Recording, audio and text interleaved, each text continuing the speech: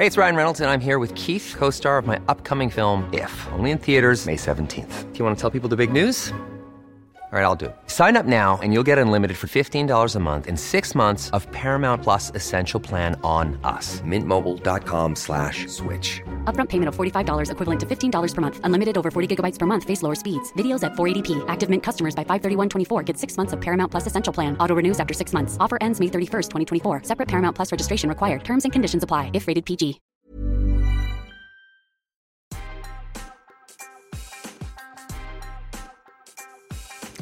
Good morning from the Daily Beast. I'm Barbie Nadeau in for Brooke Howard. It's Monday, July 6th, and here are the top 6 stories the Cheat Sheet team is watching right now. Atlanta Mayor Keisha Lance Bottoms is demanding that armed protesters leave the area around the Wendy's where Rayshard Brooks was killed by police after an 8-year-old girl was fatally shot during a confrontation at a barricade. The mayor warned at a press conference, quote, "If you want to be part of a solution and not the problem, you need to clear out of the area." Police say the little girl was with her mom and a friend in a car that tried to turn into the parking lot near the fast food restaurant. A standoff ensued and someone in what police say was a, quote, "group of armed individuals who had blocked the entrance opened fire." Police have not made any arrests. Democratic Senator Tammy Duckworth from Illinois has become a major contender to be Joe Biden's vice presidential candidate as his search for a running mate nears its end, according to the Washington Post. Duckworth has Chinese and Thai ancestry and is one of several women of color in consideration. She is the only finalist who has military combat experience, having received a Purple Heart when she fought in the Iraq War. Senate Majority Leader Harry Reid said Sunday, quote, "You had all the other names there, and it was as if she didn't exist. And suddenly people began to look at her, this highly decorated woman, member of Congress, senator."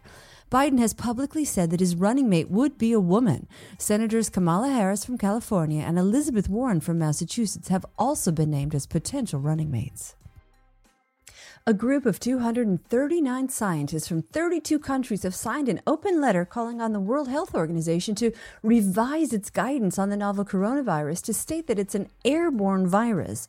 The WHO currently states in its guidance that airborne transmission of the coronavirus can only occur after medical procedures that produce aerosols and that it's mainly spread by large respiratory droplets.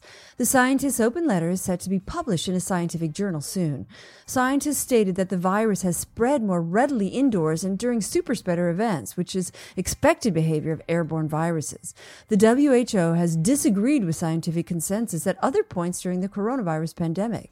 The Centers for Disease Control and Prevention has long held that the asymptomatic spread of COVID-19 is common, while the WHO still holds that it's a rare phenomenon. Several 4th of July celebrations across the country violated state social distancing mandates. The events came against a backdrop of a massive surge in new coronavirus cases in the United States. Bandimere Speedway in Colorado failed to limit the size of the crowd in attendance or enforce mask wearing at its Jet Car Nationals event. The Jefferson County Health Department announced it would pursue legal action against the racetrack.